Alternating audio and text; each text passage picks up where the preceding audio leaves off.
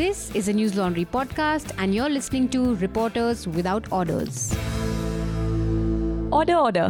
Hello and welcome to Reporters Without Orders, a podcast where week after week we get reporters to talk about their stories, their experiences, and of course their thoughts on what made news, what didn't, and some things that shouldn't have. Today we have Business Standard's star reporter Somesh Jha joining us. Hi Somesh. Hi, hello. Welcome to Reporters. And Somesh recently scooped quite a story as he wrote about the National Sample Survey Office's, NSSO for short, NSSO's latest job survey. The survey showed that unemployment numbers for 2017-18 are at a 4-decade high. Is that right, Somesh? Yeah, that's absolutely right.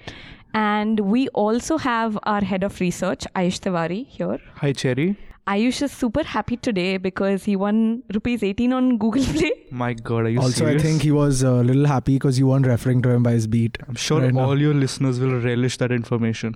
Okay, then I should probably give you credit for filing a story that has kept you sleepless for a night. Yeah, quite. And that has probably turned into your beat. No. I mean, regardless of all your claims, no. I knew this was coming up. So this is the second time in a row that Ayush will be talking about Harvest TV. Also joining us is desk writer Gaurav Sarkar. Hi Gaurav. Hi, Cherry.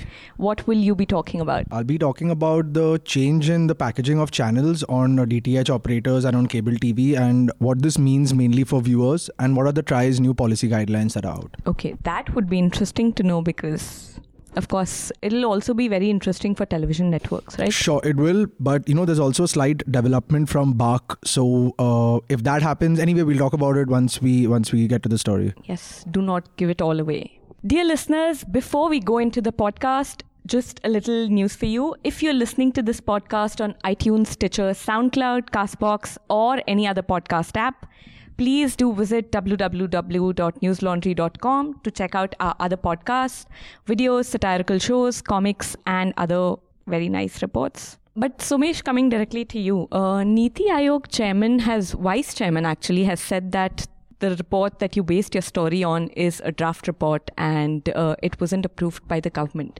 So what are your thoughts on that? What's your response to that? But before you respond to that, could you give our listeners a little context about your story and the explosive follow-ups that you did? Okay, so, it all triggered with the resignation of 2 members of the National Statistical Commission, which is a body supposed to approve the statistics produced by the NSSO. So 2 members resigned and it was really scandalous enough for them to, put in their papers.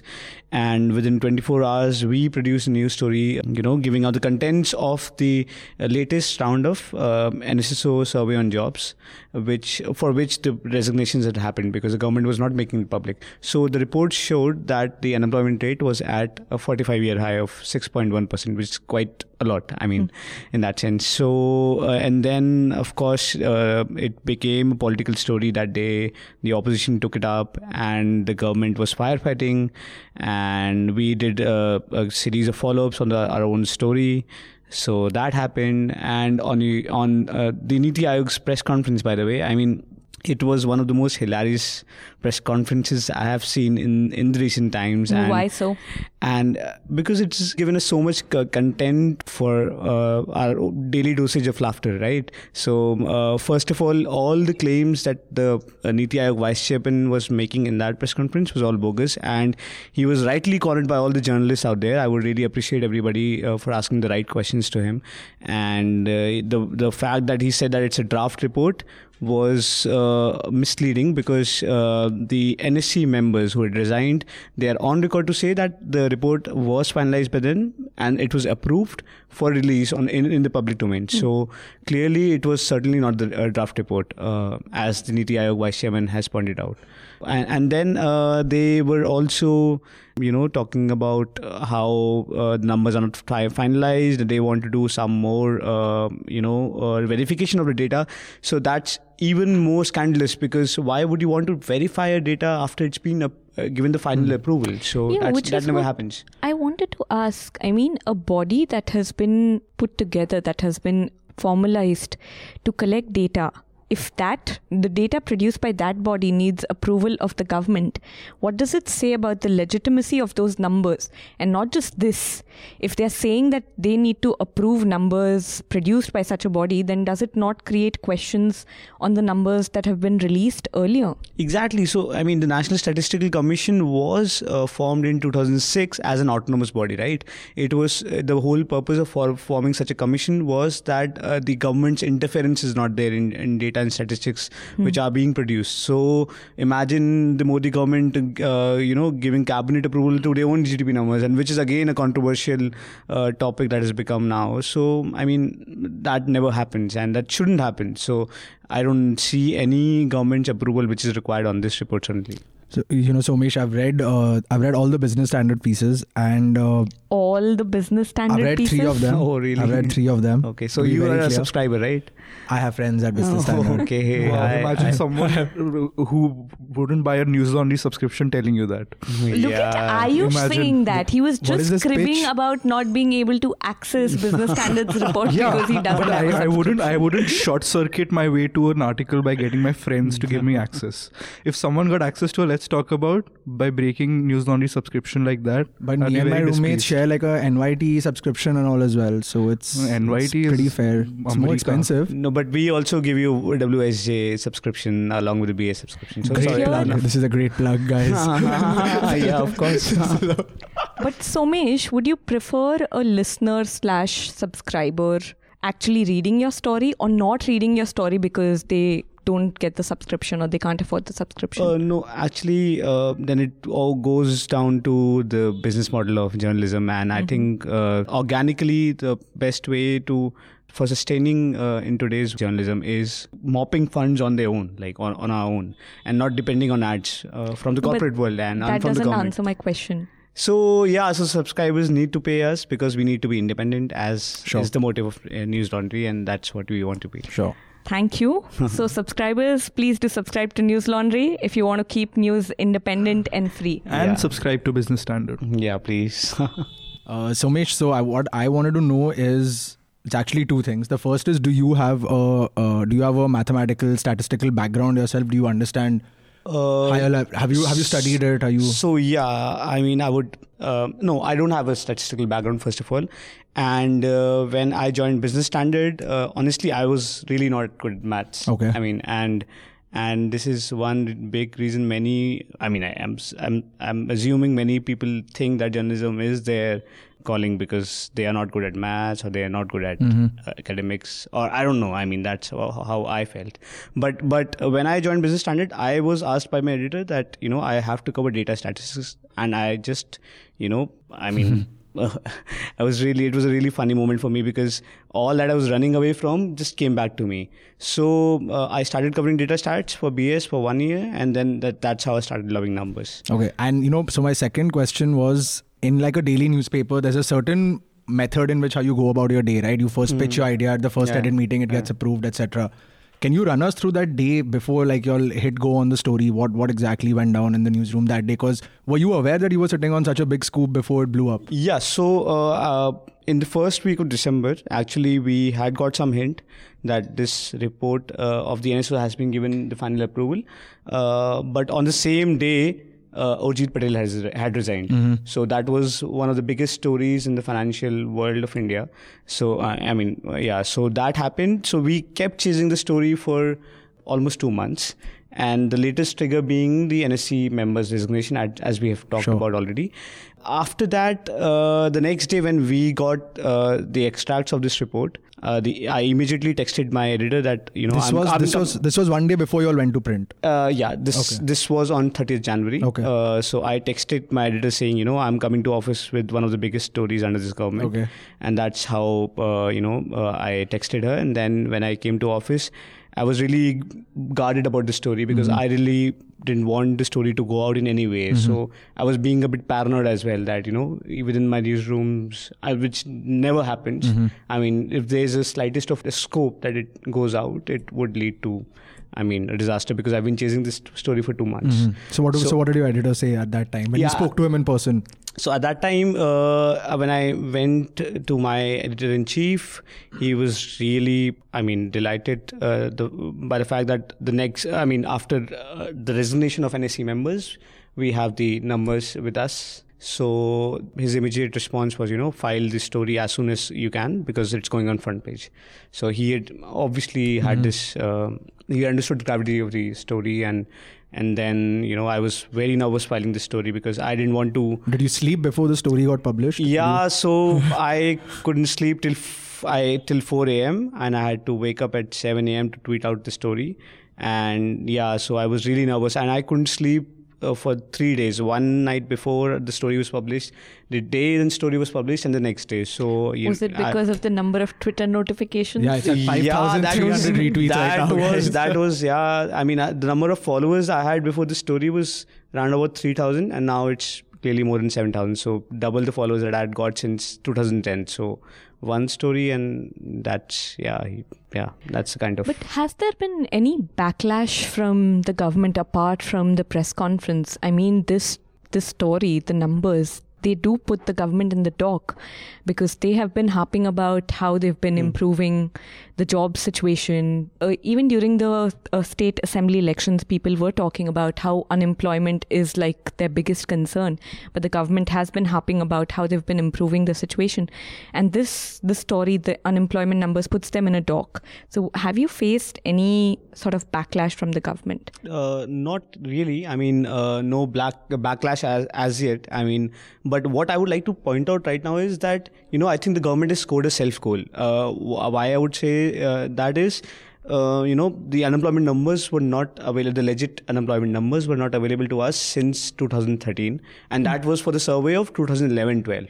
So after that, this is the first, comprehensive survey on jobs that we have. So the government has why I say it's a self-goal by the government, because by hiding the numbers, they are kind of admitting the fact that their policy could have led to a rise in unemployment. Even otherwise, I would like to say that maybe the unemployment problem was there even before this government assumed power, or when it was in the transition. So, but this was a government that ran on job creation in 2014. Exactly. That was one of their main points in 2014. Exactly. That was one of the main promises. But it's also worthy of noting that they put the Niti Aayog front to try to debunk the claims made by your story, because whenever they have to put up a political response to such allegations or findings, they usually put, if it comes to Prasad? if you have to ridicule people, you put Sambit Patra. If there is high rhetoric, you put this fellow Nirmala you just named. Sitaraman? Exactly. And when they have to seem a little sophisticated, it's Arun Jaitley. But they knew that they cannot seriously put a political front to that kind of statistical data that your story revealed, and therefore they tried to get the experts on. But Niti Aayog again, do you remember at the Media Rumble, Vivek Kaul's presentation where he showed how Mr. Kant, who is the president, who's the CEO of the Niti Aayog, actually cherry-picked data, no pun intended, cherry-picked data and misrepresented many statistics. So people actually, or anyone who's been following Niti Aayog knows the kind of record they have. They're just a planning commission given a Modi kurta. But it wasn't convincing, is what I have to say. Was there, Somesh, was there any kind of official communication between you and Rajiv Kumar, that happened on the side while all this was going on, maybe after the first story broke? No, actually not. I haven't been in touch with him for this story particularly. Yeah, because he's been pretty vocal even in the press conference, even on Twitter. I think he dug his own grave in some sense, because he's been involved with this whole data mess, or I would say right now, since he has assumed power. He's taken charge of the Niti Aayog in August last year. So first controversy was related to the GDP back series numbers, where you said, they just revised the figures of the previous government tenure, and now, the government, of course, put him under the bus. So I think, so he dug his own grave. Taking Ayush's question forward, who would have been the appropriate authority to respond to the numbers? Because Niti Aayog... Exactly. So for this, I think the appropriate body is nobody else than the Ministry of Statistics and Program Implementation. So that's the authority who should give us all the right answers, And I think the government did it really carefully. They didn't want statistician to answer the questions of the media. So they put a guy from the government. Exactly. So that they can easily deviate from the whole this thing. So when you were filing the story, did you reach out to them for a comment about the numbers? I didn't reach out to them for the comments because I had the numbers in my hand. So there's no other detail I had required. And the fact that the government is not releasing the numbers, I think they should have answered it in the next press conference, which happened, but they didn't. So we had a similar conversation the last time we were recording RWO when we were talking about Cobra Post reaching out in the morning for comment. So, I just wanted to know where do you all stand ethically on this? I think here the story is, in Somesh's case, the story is document dependent. So when you have a document, I think he's right when he says that he didn't really require a comment. But in Cobra Post's case, I think it was just a chance, just like an opportunity to the accused of financial scams. So here he's not accusing the government of a scam.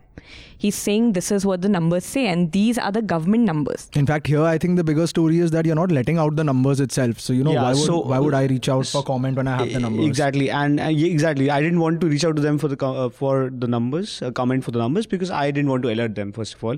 And second, we reached out to the government the day NSC members resigned, and we pressed this question to them that why aren't you releasing the report? So that question we had already put forward to the government and they had already responded to that. So that's what we had always wanted. Ayush, you want to weigh in on this one? I think it's something that you can do with and you can do without. Because as Cherry said, that there is a data that this very credible and rather reputed institution has produced. And if you have access to it, then I mean, that makes the case for itself. Those numbers, those figures don't lie. So getting a comment, not getting a comment wouldn't make a difference because you have the data which makes its own case. Then you can make the same case for DHFL, which is that you have the numbers, you have the documents in your hand. The difference is that is a private company that you are accusing of a scam. Here, it's the government. And it's the government's numbers. Somesh, do you want to comment? I think, and you, in the DFHL case, you're drawing a conclusion that it's a fraud. So when you draw such a conclusion, then you have to reach out to the person and seek the comment. Here, we are not drawing any conclusion that it's a fraud or because a scam. You have the numbers. Yeah, we are just reporting on the numbers based on the reports which we have got from authenticated sources. Since we're talking about the numbers, there was another thing that I wanted to ask you was, so I think after the first story, you all did another follow-up where you all used a method called current weekly status. Which is a different method of calculation, which shows that Gaurav, could you just elaborate? Either the two of you, could you just explain this method? Because I think so. We should be the right person to explain. So current weekly status, actually there are two ways of measuring employment and unemployment under the by the NSSO. So how they do is that they follow the usual status approach and a current weekly status approach. So in the usual status approach, the surveyor goes to every household and they ask them that what were you doing in the last 365 days. So this is basically over a span of a year. Yeah, this is in the span of a year. Span of a full year, because in India the seasonality of jobs cannot be ignored. Like a person can be employed for 3 months and cannot be employed for the rest of the 9 months. Current weekly status approach, under that the surveyor goes to households and they same surveyor and the surveyor asks the household of members, what were you doing in the last week? Were you employed or not? So in the current weekly status, if I'm not wrong, the story said that the unemployment rate went up by 3 points, if I'm not wrong. So it goes up to about 8.1% if you use the current weekly status. So does this mean that whether you look at it from a long-term point of view or a short-term point of view, the drop in the number of jobs is still undeniable, right? Basically, exactly. No matter which method of evaluation you use. Exactly. So did this sort of, did this blow up as much as the first story did? Because I'm guessing that there was a certain part when the Niti Aayog vice chairman spoke where he said that the method used for evaluation is not correct. Yeah. So if you're going to use an alternate method as well, which shows that the number is going to rise and not even go down, doesn't that also count as a self goal? As what you were saying. Exactly. I mean, the second story mainly told us what the impact of the government's decision of demonetization and GST was on employment. So that is more telling about the government's failure in terms of providing jobs when you look at the two policies that it implemented under their tenure. And actually we did a 3-part series, and the third story in that series actually is even more telling. I mean, it says that, more than half of our working age population is either not working or not seeking any job. Or has just lost a job. Yeah, or no, that counts as unemployment. But here, people are either not looking out for job or are not working anywhere. So, are not willing to work anywhere. Okay. So the fact that India has such a huge amount of youth or young population, as we can say, and India is not able to utilize that, it's a big loss for us. I don't know if you guys remember this, but this is not the first time such a thing is happening. I think when Modi had just become the Prime Minister, UNICEF had produced a report showing how the economic policies followed by the Gujarat government during his tenure were remarkably anti-poor. Stats like 40% of the population was defecating in the open. There was huge amounts of stunting in among children, and UNICEF, being UNICEF, was polite, sent the report. It had produced to Modi government for clearance, and of course, you don't expect Modi to report that. And Modi never withheld the publication. I think they don't approve the report. An Economist magazine scooped it in 2015, and it finally came out. So there are some sort of precedent to the way I think any government would react to, out of the most basic political instinct of dishonesty. But on another point, I think you should put your mind to another data that should be, I think, revealed big time. There's a caste census that the Manmohan Singh government had carried out. I think it was called the Socio-Economic and Caste Census, SECC, which will have even greater implications, because this is more or less political and economic. But any caste census, I think the last one was 1931 is what we use, right? So after 1931, that's the second census we can use to, build our policies and economic. Not just the caste census, even the NCRB data is not being released. So when it comes to actual hard numbers with which journalists or just, let's say, people can hold the government to account, it's not being released. And Somesh's story just shows one bit of that. But Aish, coming to you, what did you think the media underreported? What did you think the media overreported over the last week? I think there was a rather comical story that only two publications carried. One, Hindustan Times, and the other, I don't know if it's even a publication, called My Nation. And the story was, wink wink, the story was that the Kerala government, which had, I think on 18th of January, barely a month ago, 2 weeks ago, had submitted a report saying that 51 women had entered Sabrimala temple since the Supreme Court order. Yesterday, in speaking in the Kerala Parliament, I think they said they have proof that only 2 entered. So there are no 49 women. But if you look deeper, it shows a rather comical process of finding out which women entered. So it turns out they fudged some numbers when it came to the age of the women that entered, which is fine. It's age, you can miss that. But the most funny bit was that there was some men which had names that sounded very, female. So who fudged the numbers?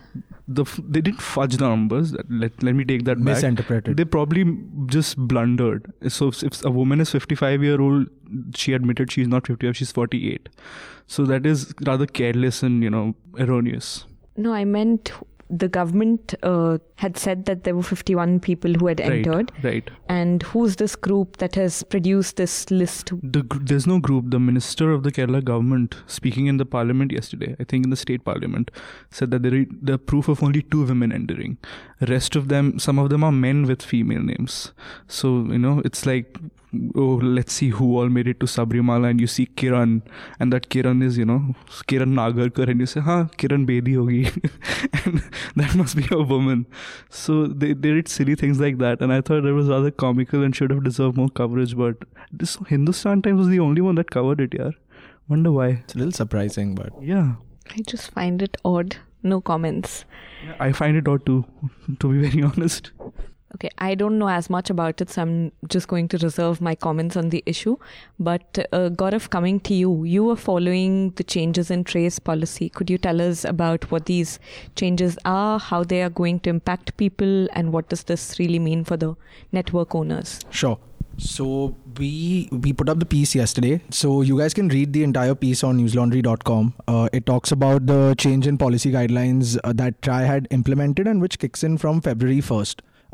For everyone who consumes a lot of television content, TRAI says that we're trying to make TV content consumption more affordable. So just in like layman's language, now instead of buying entire package deals, which you can also do as of now, but what TRAI has done is now that you can opt to pay for singular channels. Instead of buying a 30 channel sports pack, you can actually just opt to buy ESPN and 10 sports because that is where you watch most of your football or your cricket on. So to give the listeners a certain backdrop to the piece that I wrote yesterday, for about 130 rupees a month across dish TVs and cable operators, for about 130 rupees a month, which is your base price, you will be able to avail 100 FTA channels, 100 free-to-air channels out of a pool of 534 FTA channels. So there's a total of 534 FTA channels.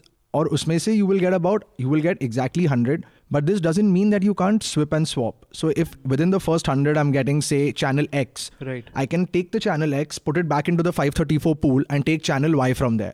But there is also another separate category called paid channels. These channels go anywhere from between rupees 1 to rupees 60 per month. It's important to note that all this happens on a per month basis, whereas a lot of people previously used to only subscribe to the annual packages, especially if you have a big family, you'll have multiple TVs. You'll subscribe to the mega package or a family package, which includes everything. So with this 100 rupees now, you will be able to get a base of 100 channels, and say you want to avail 125 channels or 150 channels.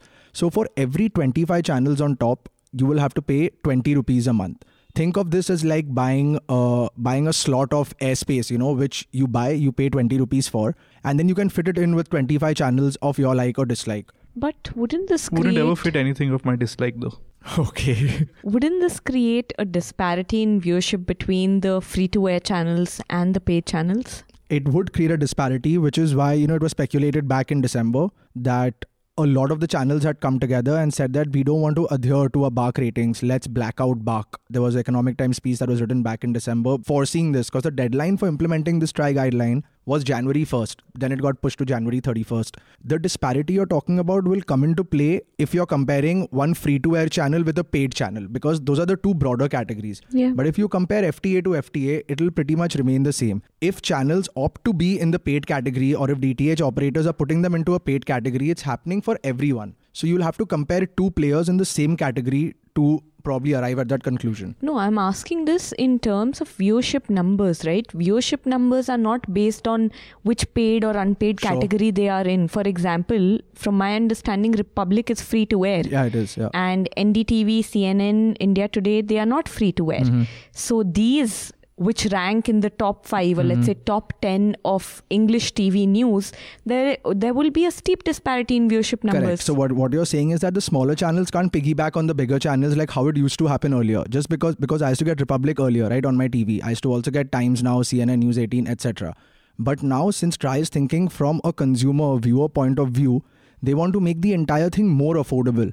So at the crux of it, we're talking about viewers trying to shell out money, which is why this BARC blackout that was foreseen back in December is justified, because operators are not really happy that you can now pay for only 2 channels, but earlier used to pay for an entire package. So first, what do you mean by smaller channels piggybacking on the bigger channels? I mean, if nobody watches ABP Bangla News at my house, I still get that channel on my this, and I'm charged for the entire package. So because I buy an entire package, I am exposed to the smaller channels as well, which will not happen now, which explains why smaller channels are unhappier with this decision, which explains why DTH operators are not really happy, because it's lesser money. And if I'm not wrong, one of them is currently embroiled in a suit in court with TRAI as of now, as we speak. Another important part of the story was that in spite of this change in mechanism, there has been a lot of pushback from viewers themselves who have been calling Dish TV, who've been calling Den and saying that, hey, I don't know how to figure this out because I have a family and, we have been subscribing to the same plan. What happens to my annual plan that started last year? Do I have to change that? Are you going to refund me money? There are also big gaping holes like, what happens to me if I have multiple television sets and multiple connections at home? What happens in that particular case scenario? So all this is left grey as of now because people are still trying to figure out the system and how it actually works on their TV. Implementation, the rollout has to be faced. The implementation problems definitely would exist. But I want to go back to the policy question. I mean, a policy, any policy for that matter, is designed taking all stakeholders into account. So it cannot just be on the viewers, right? If the television networks are not happy, if let's say the cable operators are not happy because it is eating into their profits, and the rating system would be affected. I mean, how well thought is this policy, or how well thought is this quote-unquote rule? In fact, it's pretty weird that the mainstream media didn't pick this up at the end of last year itself, because it's been blowing up since November end, and the deadline itself has been increased twice. BARC was supposed to be unhappy about it because they're going to be blacked out from the ratings. Private players' channels are unhappy with it. Cable operators are unhappy with it. But at the end of it, if you have the goodwill and sentiment of your viewers from a agency point of view, I guess you're still taking home some brownie points. But from what I understand, viewers are not happy either. I mean, regardless of all the big words and snobbish arguments you guys go back and forth on, I think it's rather tragic that all this comes out at a time when people have stopped watching television to begin with. Well, I don't think people have You stopped. are part of News Laundry. You are on the harvest beat. You cannot be talking about people have stopped watching television What kind of a news. slur is this, yaar? Saying Guys, that I'm on a everyone listening, harvest Ayush's beat. beat is Harvest TV from now. Even you, Amit. I miss you. But no, Ayush, I don't think that everyone doesn't watch TV anymore. Yeah, I'm sure. I mean, only it's us, the upper middle class, where access to internet on a very fast scale allows for minimizing our television consumption. But I'm sure in suburban towns or in non-metropolitan cities, the television consumption is still high. The television and radio's reach is massive. But I want to bring Somesh back into the discussion. We were just talking about media's coverage of trace policy. How did you think the big media picked your story? I think it actually, the follow-up was really good, I feel. I mean, all the newspapers had it as a front page lead, and all news channels except the Republic TV, as expected, didn't run it. Even Times Now had a show on it. So I would say, but one feedback that I got on Twitter was that Hindi newspapers did not quite pick it up. So that was one feedback, and I was really sad about it. But the regional papers, like there are some Bengali newspapers I know that they picked it up really well. They wrote editorials on it. So yeah, it was some mixed response in that sense. Why do you think Hindi newspapers didn't catch the story? It's really baffling to me, because any story on unemployment or jobs is a hot topic and discussed in drawing rooms when it comes up, right? So even I would really admit that my parents, they really don't read the trash that I keep writing all day long, but this story really caught their attention. Sentiment is mutual. Exactly. So it really caught their attention, and they were really astonished by the numbers themselves. So talking about media coverage, you also made it to Harvest TV. How was that experience? Yeah, it was a really fun experience. That day I didn't know that they're going live, and that was the first day they were supposed to. But I got a call from them, and they wanted me on the show. I couldn't go to the studio, but a camera came into my office. So it was print journalist on TV. Yeah, it was quite an experience. It was the first time that I was on TV channels. I'm like multiple channels on the same day. Hey mom, I'm on TV. Yeah, exactly. So I quickly messaged all my folks, that look out for me and all that, because my parents were like, TV में क्यों नहीं जाता यार? TV में देखना चाहिए. कहाँ दिखता है? सब parents को यही जानना है. Exactly. TV news क्यों नहीं कर रहे हो? So that probably answers Ayush's question about the reach, about people watching or not watching television news. Okay. You're still stuck up on that, no? But I think that the fact about Hindi media not covering it, I think the kind of, even because we follow Hindi media quite closely, and I've noticed that you can't make predictions about what Hindi media will or will not cover. You can say about Republic, of course, what they wouldn't cover, right? You can make predictions. But Hindi media is rather surprising. I remember when Anand wrote a piece on how the Hindi media had covered the 377 judgment. The coverage was rather progressive, and to be honest, called me elitist, but I didn't expect that. And I was rather surprised because of that. Then they don't pick up this story you're talking about. I think when the Sonu Nigam controversy happened, when he claimed that the azan in his neighborhood was too loud at 4 a.m., he was invited by all media houses. Hindi media didn't bother to pick it up. So I've noticed there is some sort of inconsistency, gap of knowledge that needs to be filled about why Hindi media covers what it covers and why it doesn't cover what it doesn't cover. I don't think if I can call it gap of knowledge, it could be just different news priorities. So Ayush, speaking of Harvest TV, tell us more about your beat. So, highly amusing, Cherry. So, I mean, in all seriousness, my story, which has not been published yet, will be published by the time this podcast is out. I wanted to focus not much on the whole Barkha, Karan Thapar and Kapil Sibal wala harvest that has, seeped into the popular imagination now. But what about the harvest that existed before this? The Harvest TV before these people, famous faces came into the picture. But the famous faces are on HTN. They are not even on Harvest. Yes, and there's a reason for that. But if you see the YouTube or on the TV, the Harvest logo is still there, which is the authentic logo. So before this Harvest came into the picture, Harvest TV was a Kerala-based Christian news, channel. And I wanted to know how they fared, what is the background history of this channel. And fortunately, the founder of the Harvest TV, which is the previous one, and when I say Harvest TV and throughout this explanation, I mean that one, was in Delhi on Sunday, because he's here to seek legal opinion regarding all the fuss that he's been in. And I met him. And it turns out that... So last week we said ki they had the license, VCon's license under which they operated. They got out and Sibal jumped in. That is, even though broadly correct, it's rather an oversimplification. The backstory of this is that these guys gave an NOC to VCon. NOC being? No objection certificate to VCon, which owns the license, saying that we don't mind if you use Harvest TV name, we don't mind if you use Harvest TV logo. And they gave this in 2016, saying this is valid for 2 years.